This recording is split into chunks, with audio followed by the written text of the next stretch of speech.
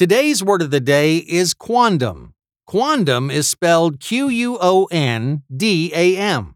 Quondam is an adjective that means former. Our word of the day comes directly from the Latin word for formerly. It's used as a synonym of words like erstwhile and once.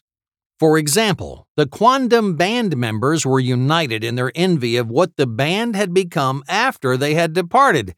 This is to be expected when you leave a band right before they become famous. Once again, quondam is spelled Quondam.